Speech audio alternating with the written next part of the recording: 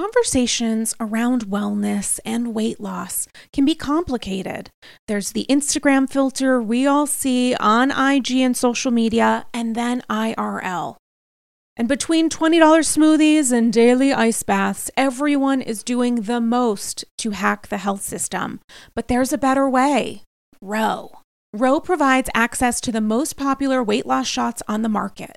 Over 200,000 people have already chosen Ro to help them lose weight. And you can sign up from the comfort of your own home. No scheduling a doctor's appointment, commute to the doctor's office, and no waiting rooms. The Ro Body Program pairs a weekly shot with healthy lifestyle changes, so you can lose 15 to 20% of your weight in a year on average and actually keep it off. Of course, medication must be paired with diet and exercise modifications in order to achieve any stated results. Medication cost is not included in the program. Patients must pay for medication separately. With Ro, average weight loss is 15 to 20% in 1 year with healthy lifestyle changes. BMI and other eligibility criteria apply. Go to ro.co/AndyScrolls. You can sign up today and you'll pay just $99 for your first month and $145 a month after that. Medication costs are separate. That's ro.co/AndyScrolls. Sign up today.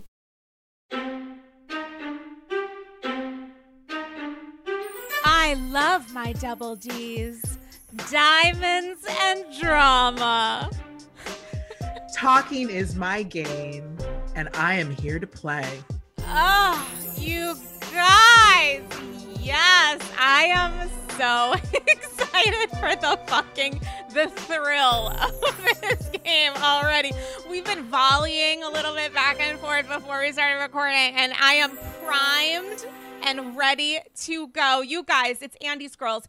It's episode 244, and I'm so excited to be joined by one of my favorite people, favorite content creators, favorite podcasters, and favorite AG guests. You know her as the Talk of Shame, and also a new podcast with Lemonade Media that's coming out next week called I'm Sorry, I Am Never Sorry. To see her, welcome back to Andy's Girls, Kiki Monique. I love that you called it Lemonade. Because is it not? It's Lemonada, but it was like, you were like, I'm going to give it the American version. It's Lemonade. You know what? And I went to their fucking handle, justice for A's, by the way, as a B, I can say that. Lemonada Media. They have a lemon as their fucking, you look at that quickly. Yes, it's true. Listen, much like Teresa, much like Erica, people don't show me things. I just go based off of what they tell me. And I saw a picture of a lemon. It's fair. All citrus is equal. Thank you. Just put a couple of them in a bowl. You know what I'm saying? A la Shan. Lemonada Media. Listen, the name of the show is I'm Sorry. So I'm sorry. Exactly. You were fitting right in. I love this. I love it. Was it a purposeful choice? Maybe. We'll never know. I mean, nobody will ever know what our volleying was about. Maybe it was about the lemonade to Lemonada. Perhaps. Maybe it was. Maybe we were just making sure that you guys were paying attention on this blissful Bagel Friday. Listen, how are you? You're in LA. I'm in New York. How is it going on your side of the coast? It's good. It's like, for some reason, it's been gray. And like, because this is my first fall out here, I don't know if it's gray because it's actually just the sun isn't shining or if it's blocked by fire clouds, because I never know when we're on fire. Apparently this is when we start being on fire is what I hear, so I don't know. Well, number one, that's moderately disconcerting to hear. So that's a fun little adventure that you're in for. Number two, the fact that I was able to hold back the laugh when someone says fall and they're living in LA. Like, I really kept it together, and I'm very proud of myself. So add an additional lemon to the bowl for me. Like, that's adorable that you guys think that you have fall. I think that's really cute. I know. I will say, I'm excited to, spend my first birthday at a beach because I'm a November baby. I'm a Thanksgiving baby on top of that. So on top of like, I'm so sorry if you're lost. Well, it's honestly. as a kid, it's my favorite holiday. So as a kid, of course I love being around my family and all it is about eating and watching football and just like sleeping. Like perfect. As an adult, you know, not as fun. Nobody's around. Nobody wants to hang out with you. They have their own families to hang out with on the holidays. Okay, here's my Oprah with Harry and Meghan. Were you silent or were you silenced moment? Is Thanksgiving your favorite holiday because it's your favorite holiday, or is it your favorite holiday because your birthday is right around the corner? I think it's my favorite holiday because it's my favorite holiday. Wow. Because even though I do not like turkey, I actually despise turkey. Even though turkeys Mm-hmm. now have come a long way, like smoked turkeys and fried Mm-hmm. turkeys, they make it taste better. We always got ham. So I was always very excited about the ham. But it was like, it's everything that Christmas has without all of the like stress of like presents. Yes. And so I like that. Also, when Thanksgiving is good, you are somewhat thankful versus as a Jew, Christmas, when people ask, my mother asks me to come home for Christmas, and I'm like, bitch, we don't celebrate it. We are Jewish people. You cannot apply the guilt of Jewish momming to the birth of Jesus Christ. Like, how does that work? But she does it, and she does it well. Listen, a woman of faith. When it comes to Christmas, it's like a Thursday to me. I love to watch people go through it, and I love to watch people go through it like it's a crisis. I love to watch people celebrate it. I love seeing the decorations. I love the vibe in New York, but I don't participate in it. So the idea of Thanksgiving being a Christmas without the stress, I love that. I think Yeah, that's exactly right. totally. I think that's exactly right. Speaking of things exactly right, just want to give a shout out to science. I got my third shot today, my third dose of Moderna, which I qualify for. Woo! Here in New York City, as someone who is immunocompromised, it was easy peasy. If you go on my social, I have a highlight saved called My Vax Yelp that walks you through the experience of each dose that I've received, and feeling good, feeling zesty. Had some turtle time while in the waiting area of this delightful, cute pharmacy on the Upper East Side when a woman came in full Ramona mode. Maybe she had also forgotten to eat because she was an actual monster to the people working there. They have known her, as she told me, as they told me, she's gone there for 30 years. They know all there is to know about her. And they're like, she doesn't qualify and she knows this. She's just trying to like bully us into giving her the vax whenever she wants. And it's like a Ramona in the wild. These women do exist and they are all horrible people. And so I listened in, as I do. I had 10, Yeah. 15 minutes of like observation to kill. So I was like listening to her and her ordering them to like, and they were trying to explain to her, you has to be done online or whatever. And I was like, ma'am, do you not have the internet? Because I am happy to help you on my phone. Like maybe you don't have access to it, because she was saying I'm older, Yeah. and I was like, this could be a valid problem. Mhm. And I also wanted to like sneak in if it's a problem with access, since I know that your number one thing in life is probably a la Ramona, cash. Let me ask you. I don't know. I can't judge a person. You might not, which I knew would be her trigger as Yeah. it was.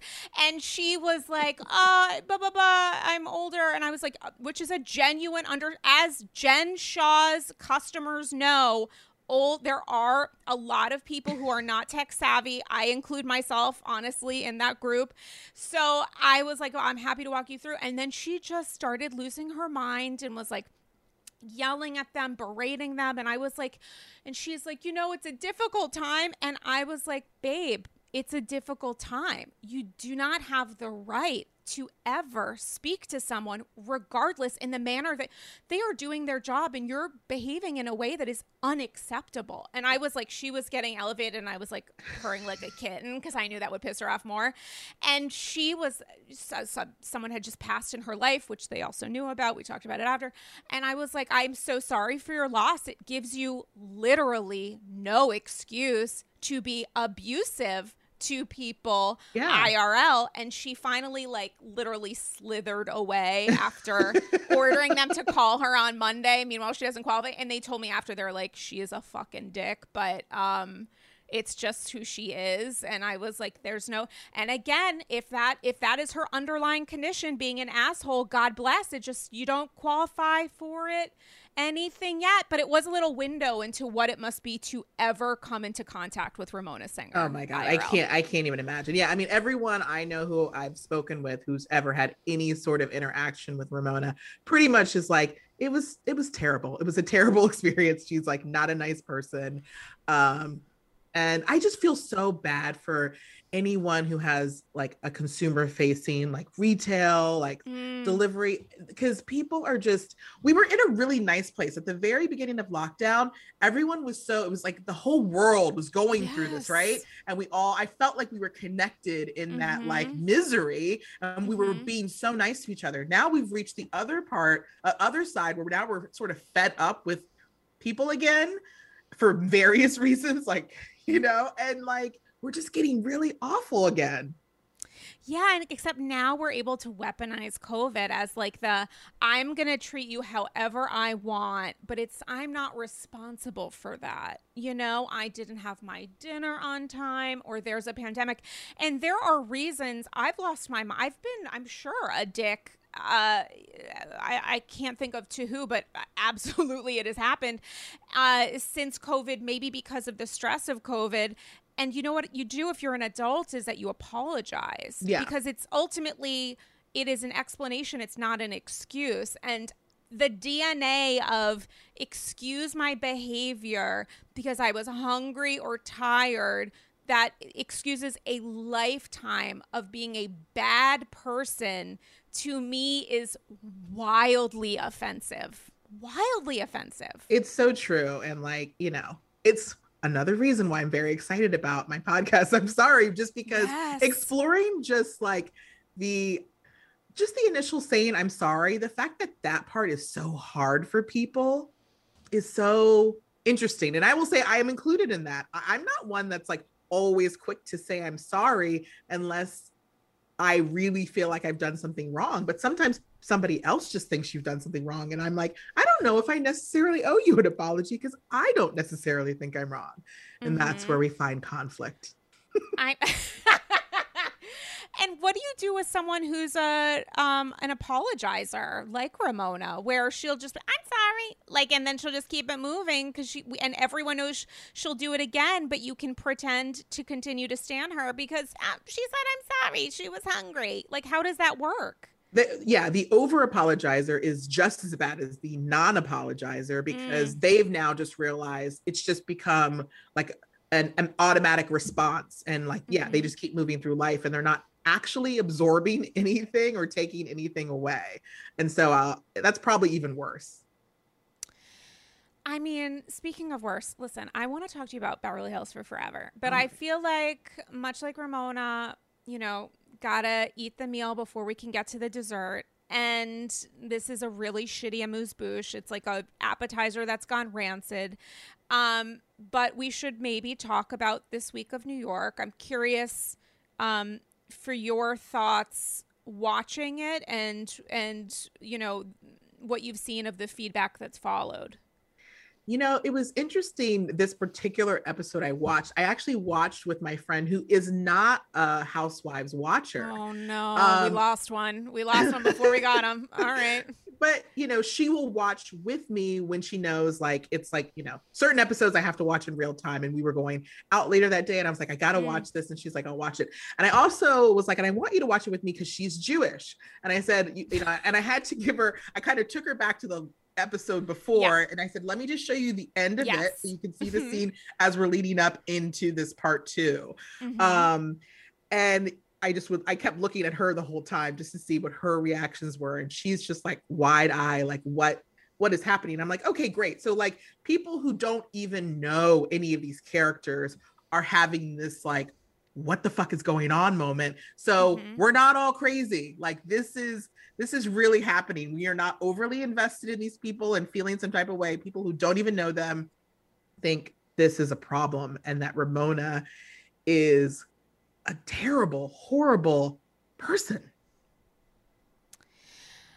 Yeah, and there's been some response from people online, like friend of the housewives ideal, Michael Rappaport, who said in a video that he posted to Instagram, shout out to Michael Rappaport, wherever you are. Actually, he lives in my area. He's also a Yorkville resident here in New York.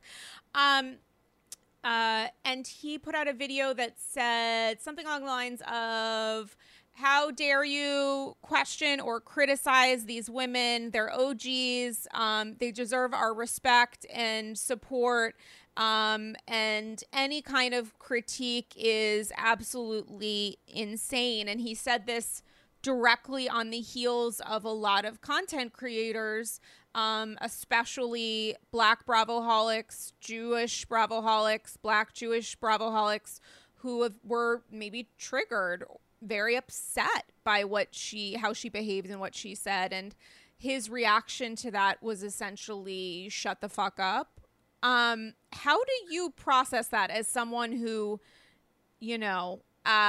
very well and very beautifully is able to encapsulate and hold people accountable at various times, including within Bravo? I was shocked. So I have had a crush on Michael Rappaport since Zebra Head days. Okay. And I told him this because he was on Watch What Happens Live, and I was at the after show and I was asking Giselle a question, but I let Michael know that I had a crush on him. And even in that episode, I mean, he was fervently even supporting Erica in that episode, yes. Which I was like, I mean, look, I've told people Erica Jane has always been one of my favorites. I still like her. That doesn't mean that I'm not going to question a lot of the things that are going on. But he was sort of blindly like, you should just support her. And so yesterday, as I'm scrolling through the gram, and he pops up and I hear him just like, I was very surprised because the Michael Rappaport, I know he's a loudmouth, and I know he's always going to speak his mind, but I just thought he would have had a little more understanding of why people wouldn't just support the OGs in this moment, because what they were saying and doing has to be questioned. Ramona, first of all, to insert herself in every single conversation and make it about herself. I've never heard someone say, all the Jewish people hated me at college. Like, what does that mean? And that was the moment, I will say, Leah, with her comeback of like, I'm sure everyone hated you in college. I mean, okay, I was on the floor. I passed away. That was hilarious. But I was like, how is this? And then when she said, Italians and Jewish people have, and I'm like, what are you talking about right now? Like, this isn't about you. You were not oppressed. Like, I don't understand. And then obviously when we got to the moment where the Black woman was talking about her experience in the hospital, this is something that has been really important to me, because I mean, I shared on my Instagram, like one of the thing that made me go viral on TikTok was the, video I did about, doctors are to Black women what police officers are to Black men, because I have myself, as several women in my family, several women in my friend group, have dealt with like the medical community. And look, I love my doctors. My friends are doctors. I want to have doctors in my life. I want to go see the doctors, but I also understand when I go in there, I have had a back pain for over a decade. And at some point when nobody was helping me, I've just stopped going, and I've just been living in pain for the last 10 years. I've been living in pain for the last 10 years because nobody believes the pain that I'm in. And so it was really, when this woman started talking about her experience in the hospital, I'm obviously drawn in. And then when Ramona starts spouting off about how a Black nurse wouldn't give her medicine when she was, having her when she's baby or in the hospital, I was like, at 40 weeks. Yeah. Like, what are you talking about? Right. Like, just shut up and listen for a moment and stop trying to like tit for tat everything. Like, it's not about that. Just absorb, just to listen. But at this point, well, not at this point, I've said this long ago, I just don't think that she's beyond the age, unfortunately, of wanting to learn. And to me, she's one of those people on the fringes that you don't pay attention to. It's like, you've got these people on the extremes. You got to focus on the people in the gray area who you can actually have real conversation with, because that's where change happens, with those people. The people on the fringe, the extreme, I just leave them alone. I don't think they're worth it. Sorry, they're not. When it comes to her age, I mean, how much of it is her age versus the amount of years that she's had as a woman of privilege? You know, because like, let's look at what Sonia is saying. I feel like Sonia has, to me, as a white woman, I've been really kind of, at least, like, I'm like, all right, Sonia is trying as best she can to understand a perspective that she has realized she will never have to go through, if that makes any sense, like, as a white woman. And I feel like she's doing her best. And she is a woman who, I don't know how long Sonia Morgan has been Sonia Morgan of the Morgans versus Sonia Tremont, but I don't know how much of that is age. Like, I feel like with Ramona, she's been an asshole probably since she was very young. So it's like the amount of time in which she has been allowed or celebrated for being ignorant, it's like, that's to me the measuring scale. I don't know. Is that completely off? It could be. No, I mean, you're right. I think it's not only age. I do think that living, within a certain privilege for a certain amount of time, obviously is going to make that more. I just feel like so often we come across, and maybe it's just in this platform, these women of this particular age bracket, and we just see the same thing over and over and over again. Yeah, I mean, like, look at Lou. I don't know the age difference between Lou and Ramona. Luann, I was honestly a little bit terrified watching the new episode, because I'm like, she's going to do something and I'm like, I'm not going to be able to like come back from this spot in time. And I was actually, the bar is so low that I'm like, oh, she looks horrified. Like, good for her for looking. That is the bar at this point, is at least understanding in real time the horror of what has actually happened, not trying to bury it below the ground. But she has had some really terrible moments this season too. She has. And it's like, as you know, because you run a site, you get a lot of DMs from people, and a lot of these DMs are from people sometimes we can actually verify, who work behind the scenes and give us information, right?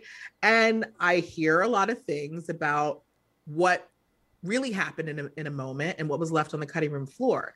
And that, because I'm getting that additional information, it's also skewing how I'm watching the show. So like, even in the moments where Luann may like horrified and you're like, I'm also remembering what someone has said. And I'm like, is she horrified because she's like, oh, don't go there, or because she's actually horrified? Like, I don't know sometimes, because sometimes what I hear is like, well, Luann did this behind the scenes, so maybe, What did Luann do behind the I mean, I don't know. The way my ears are like, beep. I'm feeling Giovanni, and also needing to get a little bit of a sense of those receipts. Here's the thing. It's like, I do, I love to spill tea, but I'm also like, my page isn't just purely gossip and hearsay. Of course. And sometimes when people share stuff with me, when they're super close, especially who I really trust, I actually never reveal that information, because I just want to have that conversation with the person who's sharing. But, there was just something I had heard about Luann behind the scenes that really just like kind of was like shocking. And, because I've liked Luann. I mean, she's done a lot of fucked up shit before, but, I've always been like, but like when I heard that, I was kind of like, oh, I don't know how I feel about that. And so now I've been watching it through that lens of like, again, when she's in those scenes and she's looking horrified at Ramona, is she actually horrified at Ramona, or is she just like, shut up, like, don't go there? So here's my question, and you can feel free to say I'm going to decline to respond. Okay. Is this tea related to Black Shabbat, or is this tea related to Sag Harbor? This tea was related to Sag Harbor. Yeah, then I know what. Yeah. Okay. Yeah. Yep. Yeah. What to do with a problem like Lou? I think that's a really, we can get into the performative aspect of empathy or disgust, and sometimes that's happening because a person doesn't know how to react, and sometimes that's happening because the person says, you know what, TV, I'm gonna put on a show. And I think we saw examples of that specific to Ramona in the lunch that actually Lou hosted later on in the app, where Ramona is playing the part of, you can tell she is not a person who understands empathy. I don't know that she knows how to process it outside of her own experience, or even the need for it, maybe, is the better point. But you can watch in these moments Ramona, her eyes get a little wild, and she's like, oh, the gesticulating, the interrupting, but just to be like, I need to show to you that I am surprised while I explain to you what you experienced, which may or may not be actually, based in fact, according to what is coming out of my mouth. Like I'm defining for you the literal legal terminology while I am not a lawyer, and I don't know that she's even watched one on TV. Yeah. There is a performance there that she is. So Lou would not be the first. Yeah, agreed. Yeah, I mean, everything about Ramona is like, I'm talking because I need to hear myself talk, and I'm going to keep talking because if I'm talking, it means I'm saying something. That's all I hear. It's a lot of that. How did you feel about the ways that Ebony was trying to maneuver, I would say, or manage that night of filming, which is really what it was at the end of the day at Black Shabbat? It's so funny because obviously I feel like, not that I'm close with Ebony, we're not friends, but we have followed each other online now. Yeah. And I've really started to, obviously, a lot of the things she's bringing up, like I want to amplify and push out. But I will say in the beginning, I was like, this isn't how I would do it. I don't like this approach. And it wasn't until she had said, I don't know if it was an interview I was listening, I can't remember, where she addressed that. She said, that may not be how you do it, but this is how I do it. And I had to really take that in. And I said, you're right. That isn't how I would do it. Like I wouldn't go to Harlem, and I wouldn't give people place cards, and I wouldn't do it that way. But I also probably wouldn't have the energy for someone like Ramona, because I think she's thick-headed. She's never going to get through it. I wouldn't waste my time. I would spend my time with Sonia. I would spend my time even with a Lou Anne, who felt like maybe there would be something there, but Ramona, I wouldn't. But once she said that, I realized, okay, I can't keep putting on her how I would approach the situation, because I'm not there. It's not for me. So once I realized that, I started looking at it through a different lens. But in general, I just feel like she's been handed this group of women, and it's just not the audience that is going to like receive her in the way she should be received, unfortunately.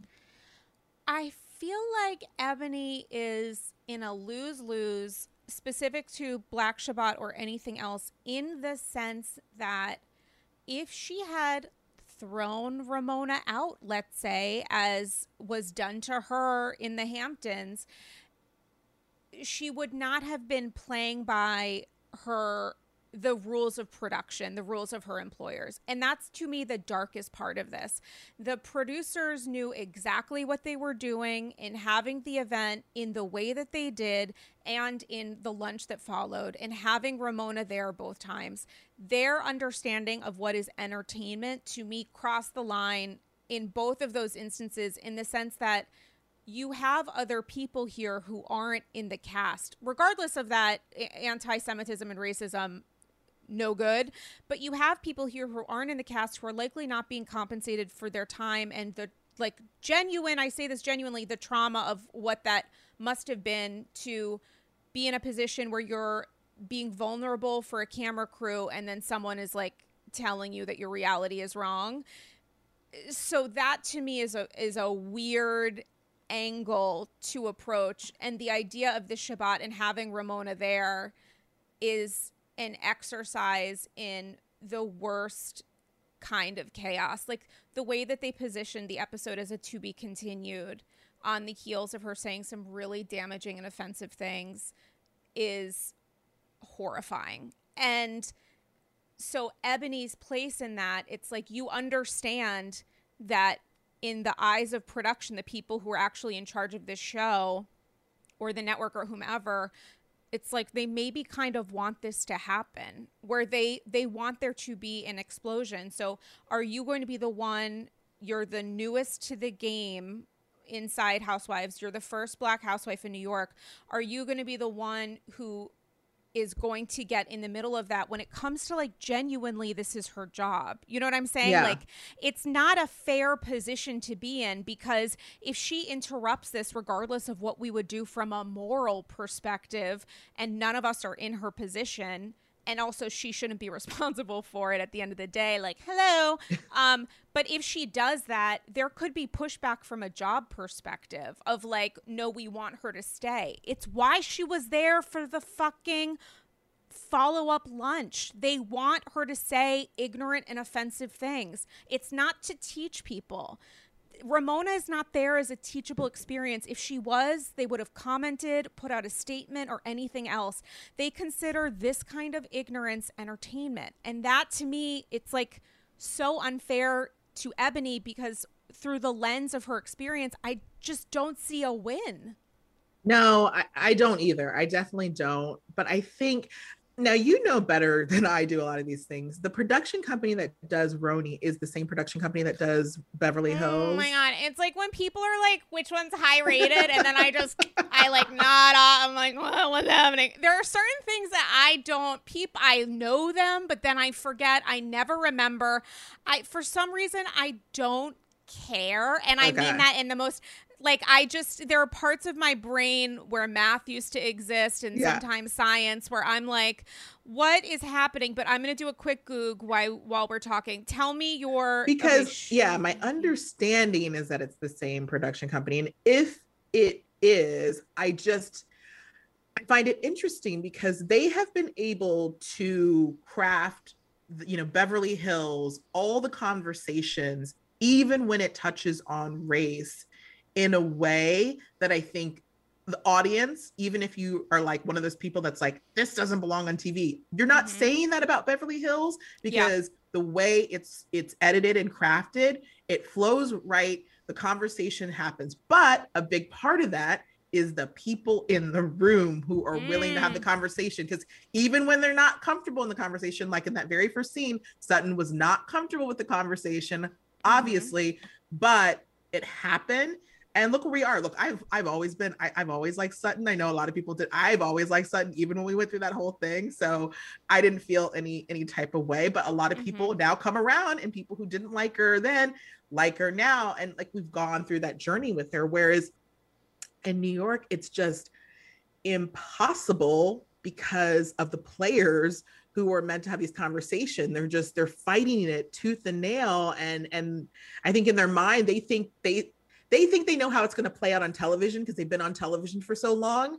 So because of that, they're like shutting it down, or, I don't want to come across this, so I'm going to, turn it this way. And it's getting messy. And I have a headache a lot of times at the end of each show, because I'm just like, it's exhausting. Evolution produces Beverly Hills. I don't know if Shed produces New York, but let's just say, because it's not easily available on readily available on their IG. Let's just say yes. They do. Shed does New York. And Evolution does Beverly Hills. Among other shows for both. I mean, maybe that can help explain it. I also think like this is the cast that they chose. They made a strategic choice, and then maybe as time went on in production, they're like, wow, we might be a little bit fucked, so let's do this thing because we know the climate is what it is, and maybe this will be like timely. I really think it was a concerted effort. I mean, just in the sense, obviously, of the ways that they have edited and the ways that they seemingly produce the app. They got exactly what they were looking for. I think to them it was like sort of a win, which is the grossest part of it to me. And again, which is why I push, you got to have diversity behind the camera, because if I had been sitting behind in that editing room and certain things had come out, I would be like, absolutely not. Or we need to also include this because this will not make sense to a viewer, or they're just going to get triggered. I mean, obviously, in the the Sag Harbor lunch debacle and the whole to be continued. I mean, remember the outrage, like at least our community we had after that episode, right? And we were on fire, doing clubhouses, doing posts. And then it was like we sort of saw the second episode and we got more answers out of that. Mm-hmm. And when I realized that, I was like, why? That wasn't fair of them to do that to me. They put me in this really traumatic space to have to wait a week.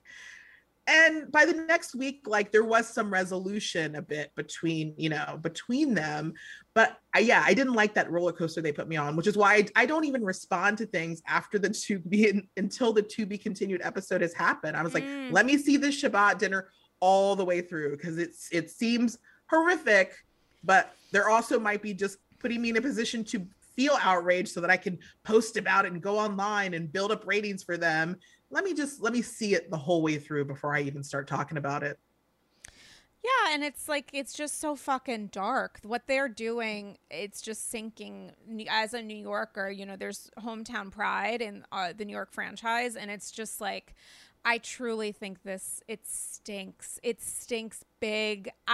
When it comes to what to do about it, it's a separate conversation, but I just know that the season is fucked. It's the worst of New York. I would call it, honestly, genuinely one of the worst of all time. And I just, it's like you think about the to be continued on New York and it's like, wow, I'm going to feel worse again next week. I cannot wait to watch this. That you're telling me it's going to make me feel bad as a person, as a Jew, as a content creator. And then if they put a fucking to be continued on Beverly Hills, I would be like, yes, absolutely. It's to be continued. More drama. Yes, please. Like, yes. Put that straight in me. Like, give me I don't need a serving spoon. Like, I just put it a third a cup, half, like 3/4. The ingredients are there and the recipe is sublime. Like, there's a history and a way to use the idea of next week is going to be explosive, which to me, in New York is like them telling me they want to actively harm the experience of liking Housewives. And in Beverly Hills, it's like, yes, you deserve this. Yes. You're a survivor. More and better and good. It's so fascinating. True. It's so true. Listen, Beverly Hills this week. I'm just going to say it. If we're talking about greatest, and sometimes that's worst, one of the greatest episodes of all time of any franchise. I'm just going to say it. Every episode has been better than the last. Mm-hmm. Every single episode. Mm-hmm. I've watched it only 3 times. I've watched the after show twice. I've gone through a little bit of a process here on AG. Oh, yeah? People know about Erica. Where I was like steaming mad, read the LA Times. Unlike some of her cast members, I read it in full and, had some feels. And then I recorded an episode at some point, I forget which one to be honest, where the idea was introduced of like, but it is possible she didn't know. And I understand that concept but never felt it before, and I was like, oh my god, how does this work if she didn't know? Because we will never know if she didn't know, you know, like whether or not she knew. And then I've been carrying that through me and like but going back and forth every week and like fun times in the online yada yada as more news comes out. And then this fucking episode airs and I look at her face and I am both shaken and mesmerized by this woman who is being so emotionally and strategically manipulative, which is how I experienced it. And I could be wrong. You guys don't have to agree with me. That's not the point of this. That's not the point of the show. But I was just like, oh my God, she is, no wonder she and Rinna are friends. Like, she is driving this train in such a way, it's not even about centering yourself as the victim or the conversation about the victim. She's saying things in a controlled manner, maybe for good reason, but in such a way of like, you know, of course the victims are number one. The idea of saying, of course, you know, of course they were most harmed. It felt like she was checking it off the list while still continuing this oddly in support of Tom narrative that I thought was really harmful to a lot of, not like in a harmful way, but like really was kind of like to people who have been giving her the benefit of the doubt. Yeah. I will say that this episode definitely, it's gotten better and better. It's unfortunately made her it's not been better and better for her. And I'm not, it's just so funny because it's like as the show is getting better, I'm like, oh, this isn't good for her, but like this is wonderfully excellent TV narrative story, whatever else. You know, but she's doing, here's what I will say. She is doing what I will say, this is probably my personality type is too. Sometimes I dig in, and whether I'm right or wrong, I show up and I'm not going to back down, and I will answer every question in the way I need to answer it. Mm-hmm. And by not running away, I feel like it gives me more like, see, what I'm saying is accurate and true and right. And she's doing that. So the fact that she's showing up and in her tweets, you know, basically alluded to, she's not going anywhere and she will be on every single episode. I'm like, wow, it's not helping her. But I think for her own self, she has to do it because she's like, if I run away, I look guilty. Right. So I have to sit here and take it. But by taking it, she has people. She doesn't just have the Rennas and the Kyles and like who are just going to like softball it. You know, everyone at that table was afraid of, well, not everyone. I'm taking out Sutton Garcelle and even Crystal I'll take out. But everyone else at that table was totally scared of Erica and Kathy. Every time Kathy would, you know, perk up, you know, it was a different reaction, right? Like, they don't want to piss off Kathy. Even Erica, like, you know, when, you know, she dug into Erica with the whole, like, good practice, you know, and Erica laughed it off. If Sutton had said to Erica, no, good practice. Game over. I mean, she would have backhanded her the way Stassi did at Kristen. I mean, also sidebar, Kathy said on the after show, she's like, listen, I didn't actually even know like what the story was. And so she said she had to excuse herself to go to the bathroom to cry because she's like, I really thought it was like tax related. She didn't know. She had no idea, which is like, so it's like, Kathy, you are the sweetest. Like, I love you so much, but like Kathy's ability to not understand what's going on because she doesn't care is like one of the most iconic qualities of a friend of all time. Like it's not even that she like didn't read the story. She didn't read a pickup of it or whatever. She was at brunch probably. She was at the polo club. You know, like she is a mother and she is a friend and she is a human person in this world. And, you know, it just didn't come up. You know, she had other things to do and say. And for her in that moment to be like, what about burn victims? Like she said like I had to leave the table and I felt for her and I'm like so empathetic to Kathy because she's my number one right now spiritually. But just the idea that like we're talking about like specific financial examples of fraud that was done and like how do you not know that you $20 million, whatever else. And Kathy's like, what is happening? Like what? I mean, icon. And that is why, like, it's also so interesting that, you know, the two of them, Erica and Kathy, are together because, you know, going back to that, was it 2 weeks ago where Erica was saying, you know, I had to go in a bank for the first time and, you know, I've never even known how to make a deposit. And Kathy was like, you know, yeah, neither have I. The difference is, I believe Kathy met Rick when she was 15 years old, got married when she was like 19 or whatever.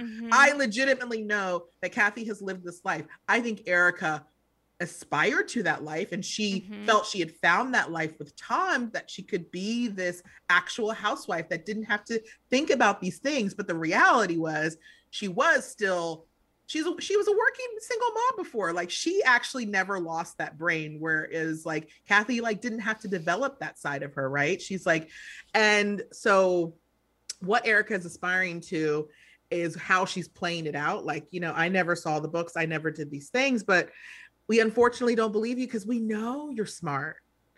We know that you have this brain, and that's where it's like, it's difficult for a lot of people. Now, mind you, I know that when you get into business relationships, you know, business relationships and marriages are the same, you know, and you have to trust the person that you are working with, that you're married to. And like Kathy said, like, you know, if Rick comes in with a piece of paper and tells me to sign, I sign because I trust my husband. And so I'm sure in the beginning of the marriage, that absolutely happened with Erika, right? Like, this is the rich man taking care of me. If he tells me I need to sign something, but I think it definitely gets to a point where if you know, you set up your own LLC and, you know, you start asking for $20 million, I just think that I just don't know how someone with Erika's brain would not just, I don't know, you would just ask something. I mean, and there's a difference between I didn't see the books, quote unquote, and her in interviews talking about how, for example, you know, like they donated $2 million to charity. Like, how do you know that $2 million? Like, there are ways that we can $40,000 a month in glam. How do you know that it's that much? How do you know that you can afford these things? Like, page 6, crafty motherfuckers that they are. Shout outs to the kings and queens, to the royals over at the New York Post for this alone. Put out an article like 5 seconds after the episode that broke down the ways that she went through $25 million, including over $14 million on her Amex alone between 2008 and 2020. And my question to you is, you know, it's a great soundbite and a great dramatic moment of like, I have no idea where they are. You know, you better ask him, you know, if we have this amount of money, somebody tell me where it is. And it's like, babe, as Sutton said, which none of these women seem to understand or refuse to process, she spent it. You can see it on her face. You can see it on the Panther ring. She tells you that the victims are number one. She's also refusing to hand over all of the jewelry, some of which was maybe on this Amex, most of it maybe from other places, that because she considers it like a fucking, you know, not community property, a gift. She's saying she wants the victims to get their money back. She's just refusing to give it to them. So when we talk about, it's not as, again, Queen Sutton is, as Sutton said, it's not like you're looking for it on an island, which I guess is like Dorit's preferred path. Yeah. It is. It's like, she's where you saw her. We have a reality show that backs up the fact that she had the anniversary or birthday fucking Chagall. Like, we have seen her spend seemingly millions of dollars through her time on Beverly Hills. How do we not? It's her disinterest in making that connection that she, regardless of whether or not she knew, regardless of whether or not she enabled this, the fact that she has profited from it. Is the question she will never answer. Yeah. I mean, having to hand over every single piece of property, jewelry, would never do it. Drag me out. Nope. Yeah. Like, I mean, people know I will be the woman who lives under her shoes because that's frankly all that I have left right now are these fucking Manolos that I got 90% off. But I mean, I also haven't, you know, had the opportunity to steal from burn victims and people whose families died in a plane crash. So it's like, would I want to do that? No. But if it was purchased with stolen fucking funds. Yeah. Yeah. I don't know. You have memories with that Panther ring. Like, put on a Barbara album and have a cry. It doesn't belong to you. It belongs to them. Yeah, I think Judge Judy, I can't remember the exact line that she always used, but it's something about like an apple from the poison bunch or whatever, the poison tree. I know Don't Pee on My Leg and Tell Me It's Raining, which is Sonia's favorite. But it's like basically like you can't, take this apple that comes from a poison tree or something and think like I can keep this apple. Like, no, it's all from like something bad and you have to like accept that. If I married a bank robber and didn't know he was a bank robber but was driving around in a Maserati, and no, I haven't worked a day in my life, God bless. If somebody comes to me like, how did you get the Maserati?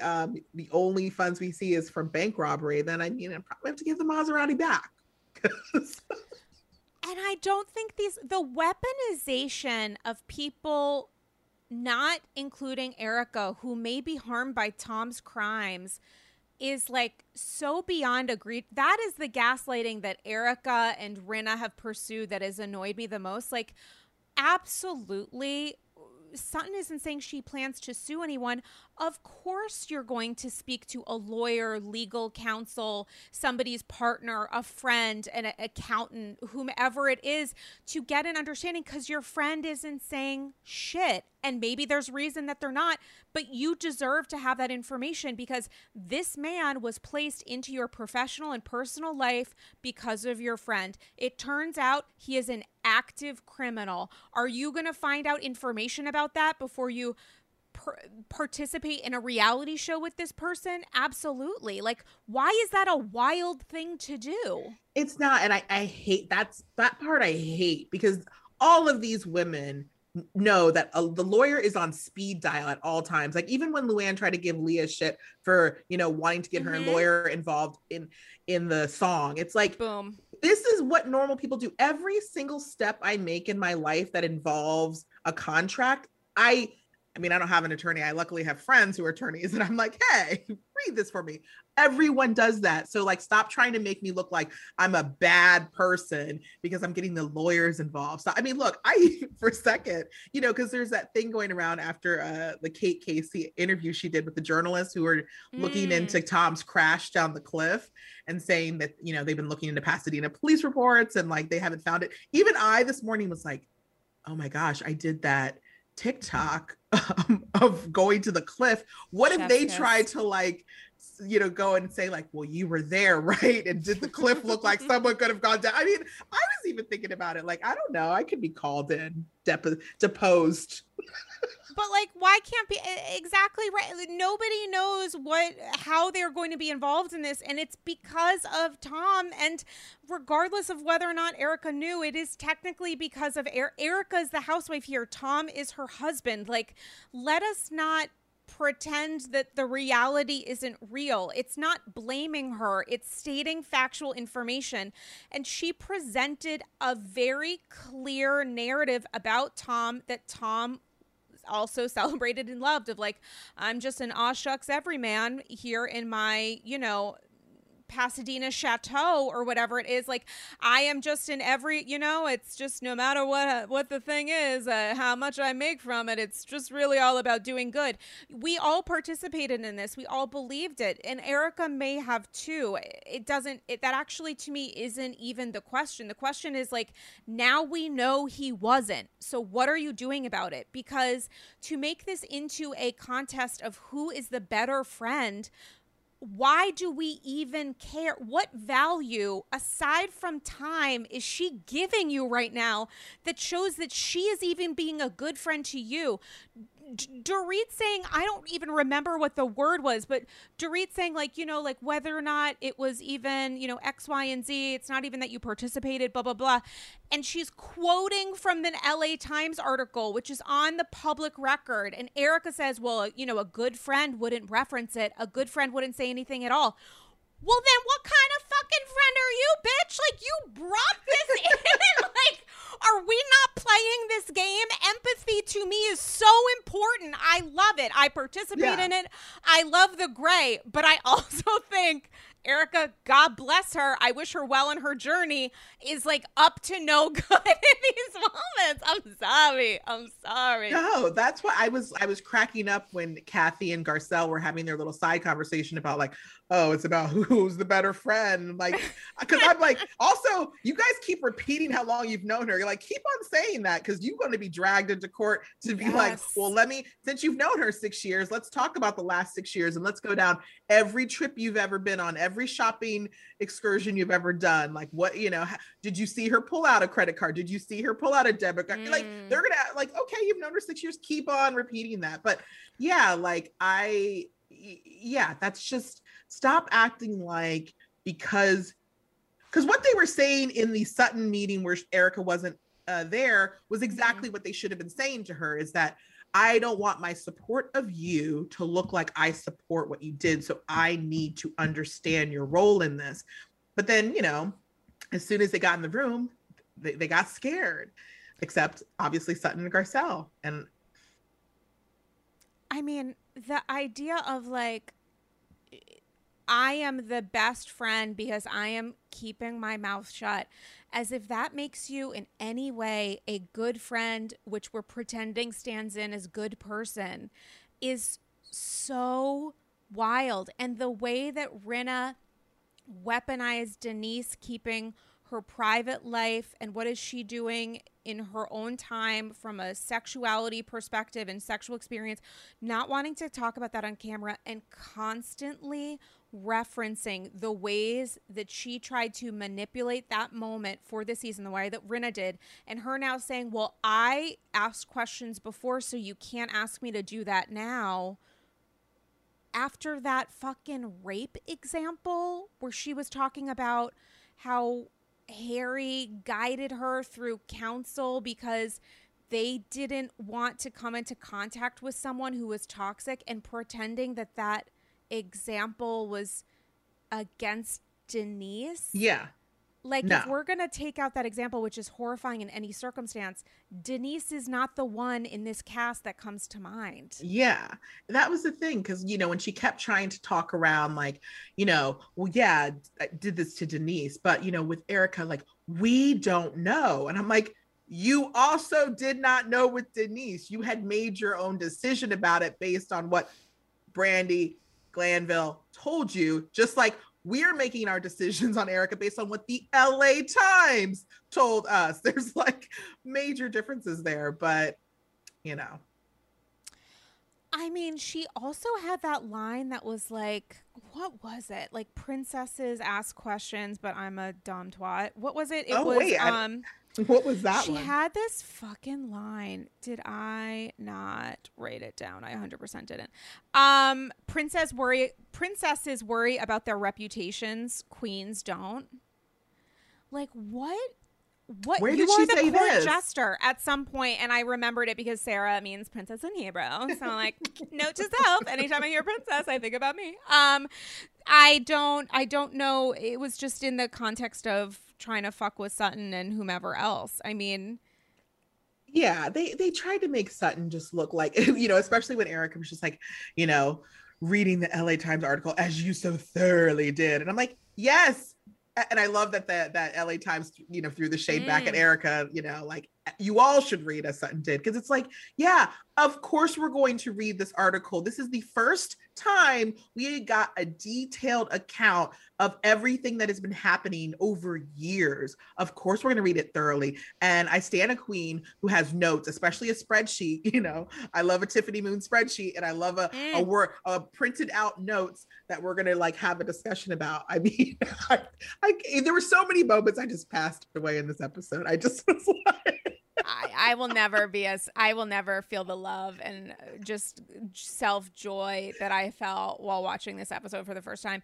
The comment that Sutton made that like really pissed off these women of like, did you speak to attorneys about the narrative around Tom's condition or whatever it was? Or no, did you speak to attorneys about the how you would speak about him in the press or whatever? And people pounced on that because they were like attorney-client privilege. I think Sutton didn't communicate it, or we didn't hear it in the way that, which is different from how I interpreted it. I think I understand what Sutton was saying, which is like, have you been colluding with his counsel, which has nothing to do, they are not your attorneys. That's not a matter of attorney-client privilege, because you have been very specific and very strategic about talking about his mental state and whether or not he's devolved in his physical condition, which to me is, as Sutton said, very unrelated to the majority of these crimes, which have been going on for well over a decade, allegedly. So there are ways that she was avoiding and weaponizing response that she could have answered. Of course, I understand why she didn't legally, but it's not a strange question to ask. No, and that's the thing. Like, we understood the questions because, again, that prior meeting they had, it was all very clear. You know, she had her notes, but once she got in that room, she didn't have her notes. Plus, she had people who were now backpedaling, and so it was a little bit more flustering because now she has to like get across what she's saying, and she's got Rinna like throwing jabs at her. She's got Dorit who's like, "I didn't say," you know, and like. We knew what she was trying to get across. And yeah, unfortunately, she didn't get to get it across in the same way. But exactly, that's exactly what she was coming to. And Garcelle saying, first off, I have a family reason. I have someone in my family who's going through a similar experience that the victims of Tom's crimes are right now. And I just don't understand, as I feel anger for what my sister is going through, why you aren't expressing any about Tom. The fact that wasn't answered. I don't see Erika, and I get it, she's under attack and everything else. She's feeling the weight of the world. She is toxic, as she said, and I forget the word at the beginning of, you know, when she entered the space. I mean, that is a fact.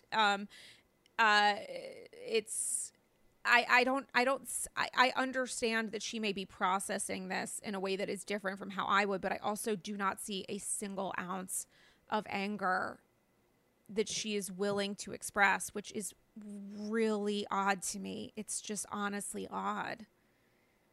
Yeah, I mean, I was even surprised to hear this was the first time we've ever heard Erika even express any like sort of remorse towards the victims at all. So that was also the first moment I was like, whoa, okay, she's saying it. All right, let's see where this goes. But again, I just think that it's falling apart a little bit because the things that she was really planning to say and do, I do think that Sutton and Garcelle are upsetting it a little bit. And I appreciate that, because like, we can't just stay on script the way you want us to stay on script. Like, let's get to the meat of it. And thank God they're there, because otherwise she would have absolutely kept on script the entire fucking time. And, but now she has to like pull out parts of her real her, which I think is hard for her because she doesn't want to show Erika Chihuly Chahoy. She doesn't want us to see Erika Chahoy. She wants us to see, you know, Beverly Hills, Girardi, Erika Jane. And so I think it's rocking her boat a little bit, but it's also, it's such good TV. What's the Drew Barrymore movie where she was like Julia Gulia? Like, this is the moment of like, you don't want us to see the nerd in high school, but like, add on a couple felonies to that. Not that you're being charged with, but that your husband is under consideration for. Yeah, I think that the problem that Erika is facing is that she is able to dictate and maintain some environment of control while Garcelle and Sutton kind of chip away at that wall. The problem though that she is facing is that it's no longer a matter of like Radar Online or whatever tabloid, the New York Post, or it's not just the tabloids who are covering this. It's legitimate Pulitzer-winning journalists. So when she says stuff, within hours, it can get fact-checked.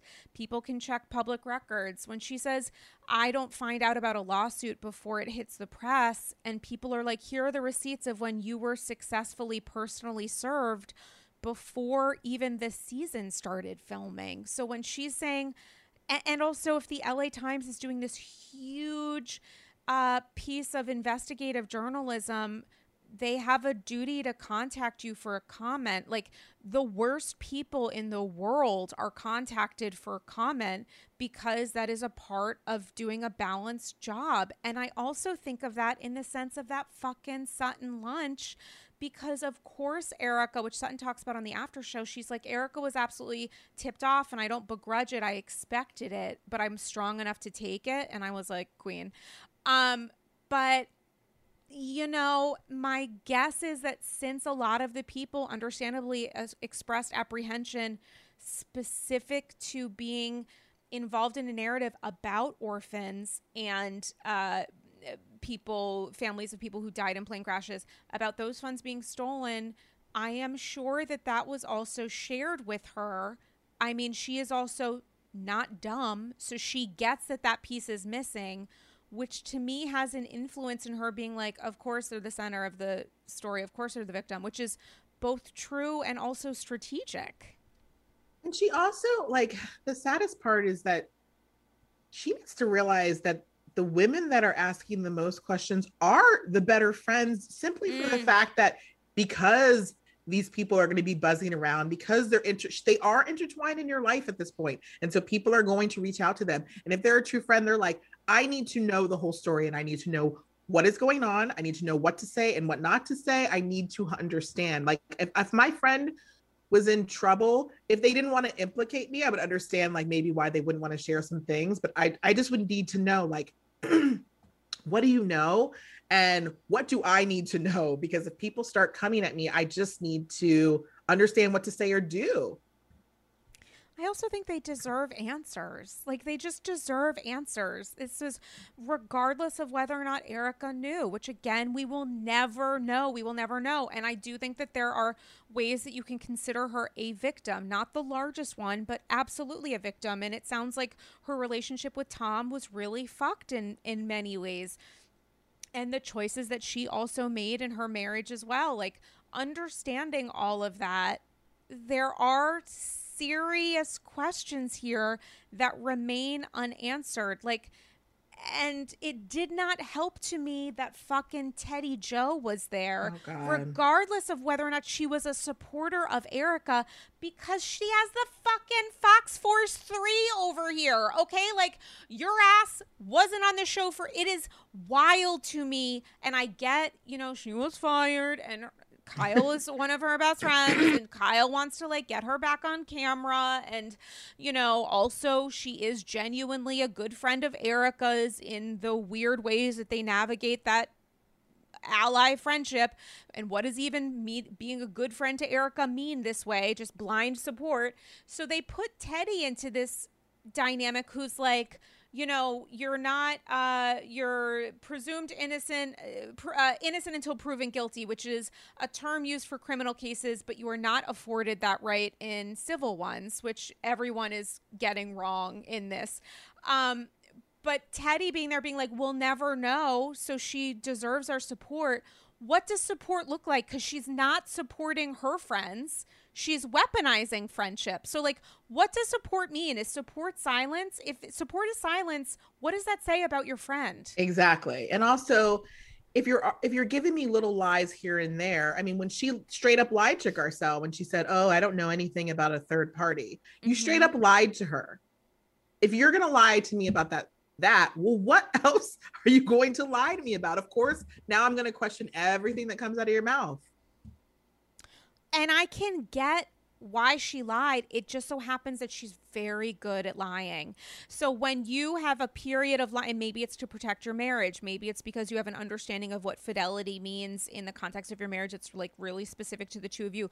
Maybe you're saying that because you don't know. Like, maybe your way of being able to say no and not feel like you're lying is because you truly don't know that other person's name. You know, like, there are ways that she can navigate that in her own like systems within, but it doesn't negate from the fact that if you told somebody something and then you're presenting this new truth on the public record, there is a discrepancy in between. And to address the discrepancy is not being a bad person or a bad friend. It is someone who just has questions because you gave them a different response.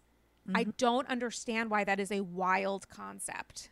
It's not, but It's not one that Rinna has ever held until just now, when it works, when she thinks that this is an investment that she has decided to double down. And I don't mean financial, because there's this whole fucking thing in the Bravo sphere of did Erica, and I don't believe any of it. And I actually truly don't care. And when Rinna went to Watch What Happens, she's like, I would never invest with a friend. I believed her and I would do the same, and just separate. Like, it's so stupid. And also, like, to me, it's dumb. And also, if Erica is telling us she doesn't know where $20 million came from while spending it, do you really think that, like, we're even going to get anywhere with this? But it is the question of, like, there's a lot of rumors and a lot of conversation happening. It does not help that we're constantly being presented with a different truth. No, and I legit just think that Rinna, she loves being close to anything that is newsworthy, whether it is positive or negative. Because if it doesn't have to deal with her specifically, it doesn't really matter, right? Like, I mean, look, we still see Faye Resnick pop up every once in a while, or at least her name. Think about it. Like, just being attached to that sort of scandal infamy is something that can keep your name in the headlines. And I just, we know Rinna is a marketer. I mean, look, she was the first person we saw in her, age range to wear Depends, right? Like, she will market anything, and she'll market a friendship. I mean, If I Did It is not the worst name for a book. Is all I'm gonna say. OJ did it. I'm going to say is, if you're looking for that check and something tells me you're going to need to find a way to make a significant amount of funds. Oh, yeah. Write about it. Absolutely. Write it, say it, regret it. Write it, say it, regret it. Whatever Dorinda said. That's what I've always, I mean, my whole thing is the only way Erica is going to successfully get out of this is by exactly kind of what she's doing, because she already has this, she doesn't have a judgment against her, but she has an order that, the 11 million judgment, they can come after her. They made that decision, right? So she's going to have to sell the rights to something. She's going to have to write a book. She's going to have to tell it all. She's going to have to do something to secure that amount of money, because if that judgment can go against her, that means people are going to line up. That means other judgments might come against her. And I cannot believe she's still on the show, but I'm so thankful that she is, because this is like some of the best Housewives narrative storytelling. The stakes could not be fucking higher, and my guess is that she will 1000% be back next season, and I am completely fine with that. And it even just, it gets me so much more excited about Salt Lake City, because oh my God, Erica, I will say, I think she's a very composed woman that doesn't go off the handle. Oh, Jen Shah. It's gonna be some of the best TV. I can't wait. Jen, talk about gaslighting. Jen Shah took like improv 101, and she's doing her yes and of like, you want to tell me what being a bad friend is? Well, I'm gonna say that you also maybe got me into all of this trouble, and maybe that's worse than the actual crime. Because Meredith Marks, like, maybe, you and your son Brooks, who doesn't like me, like, did you guys call the FBI a decade before we met? Like, it's possible, and I'm gonna be very upset about it, and I'm gonna scream, and you guys are gonna be forced into a role of having to comfort me. I mean, Jesus.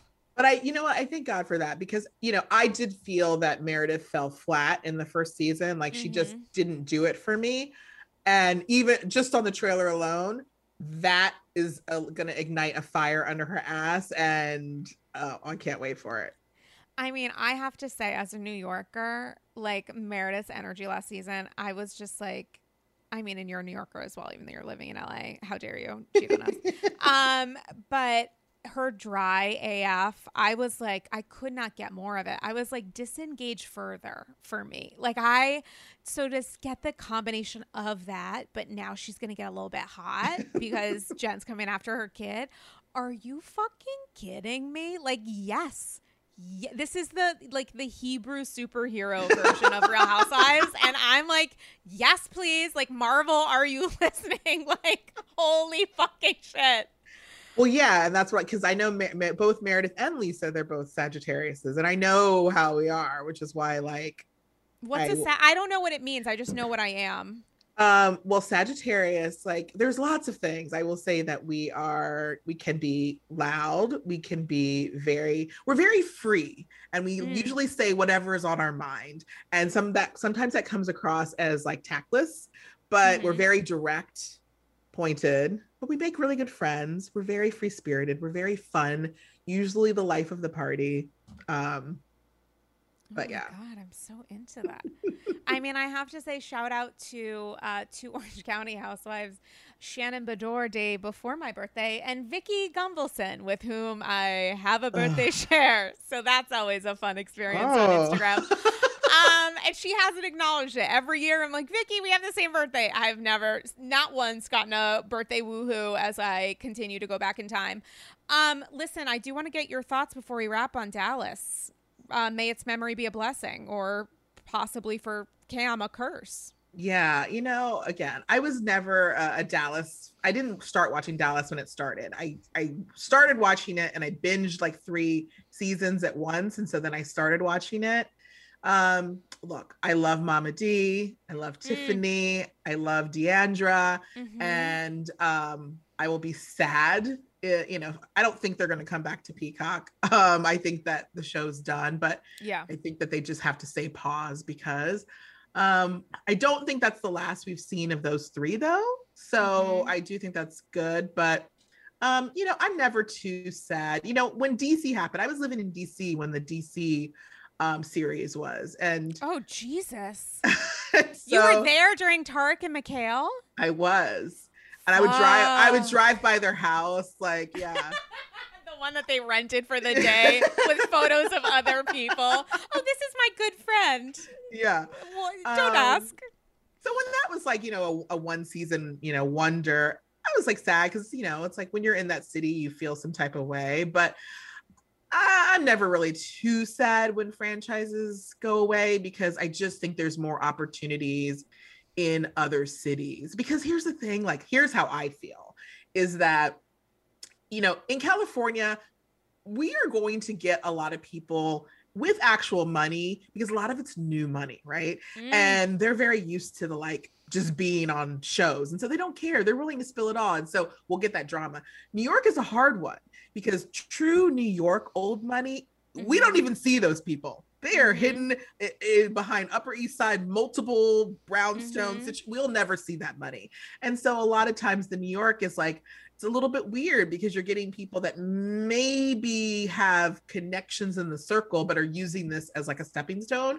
And that's why I like these cities like Salt Lake City, where it's like, there is a cosmopolitan atmosphere. There are people with money, but maybe they don't need as much money as New York does, but we can see the glitz and the glam. Because I look for that stuff. I really do watch Housewives for the glitz and the glam. Like, I like all of the things that happen within it, but I'd like to see. That's why this lockdown vacations have been killing me, because just them getting on sprinters. Oh my God, I hate it so much. I hate it so much.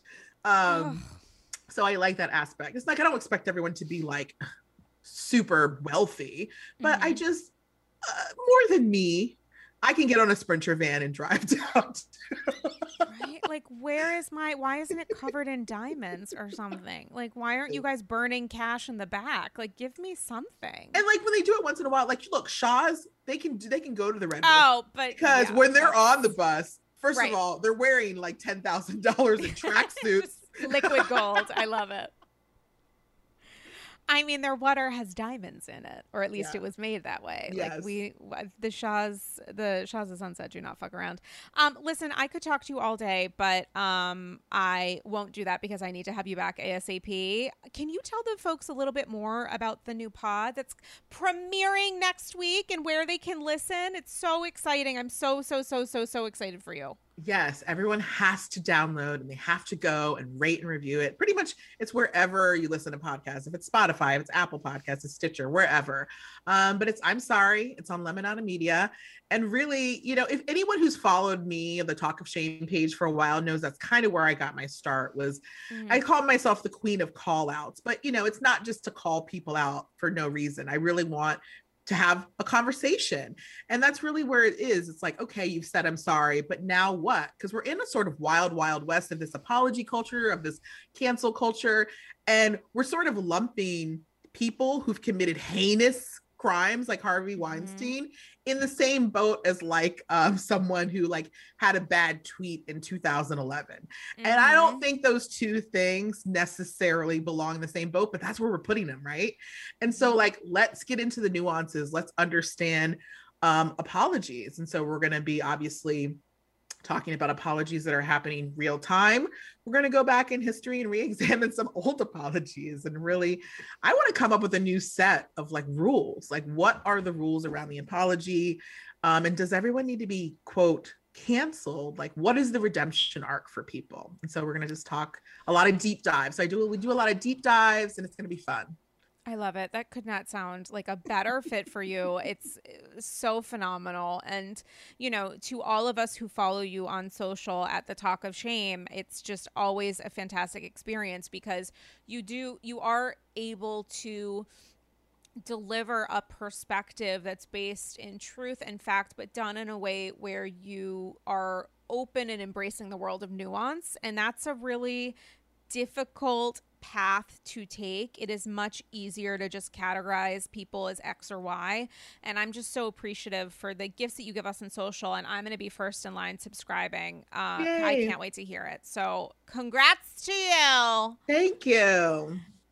Listen, guys, I'm not sorry that you signed up for my Patreon. I am so appreciative to it. At patreon.com/AndyScrolls, the number one way to support the pod with exclusive bonus episodes and invites to special events and more. There's a Satchel of Gold Spectacular that's new up this weekend. I have so many satchels from you guys about Erica, about so much else, a little bit about New York, God forbid, and some stuff I want to get into, some just kind of like behind the scenes stuff about the pod. So patreon.com/AndyScrolls. Follow both of us on social. Kiki at The Talk of Shame, me at Dame Galley. Trying to get to that K.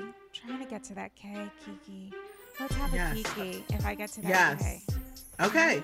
One day. Guys, I hope you are staying safe, staying sane, getting vaccinated if you can. If you see that woman on the upper E, telling her to shut the fuck up. And we will talk to you soon. Bye-bye.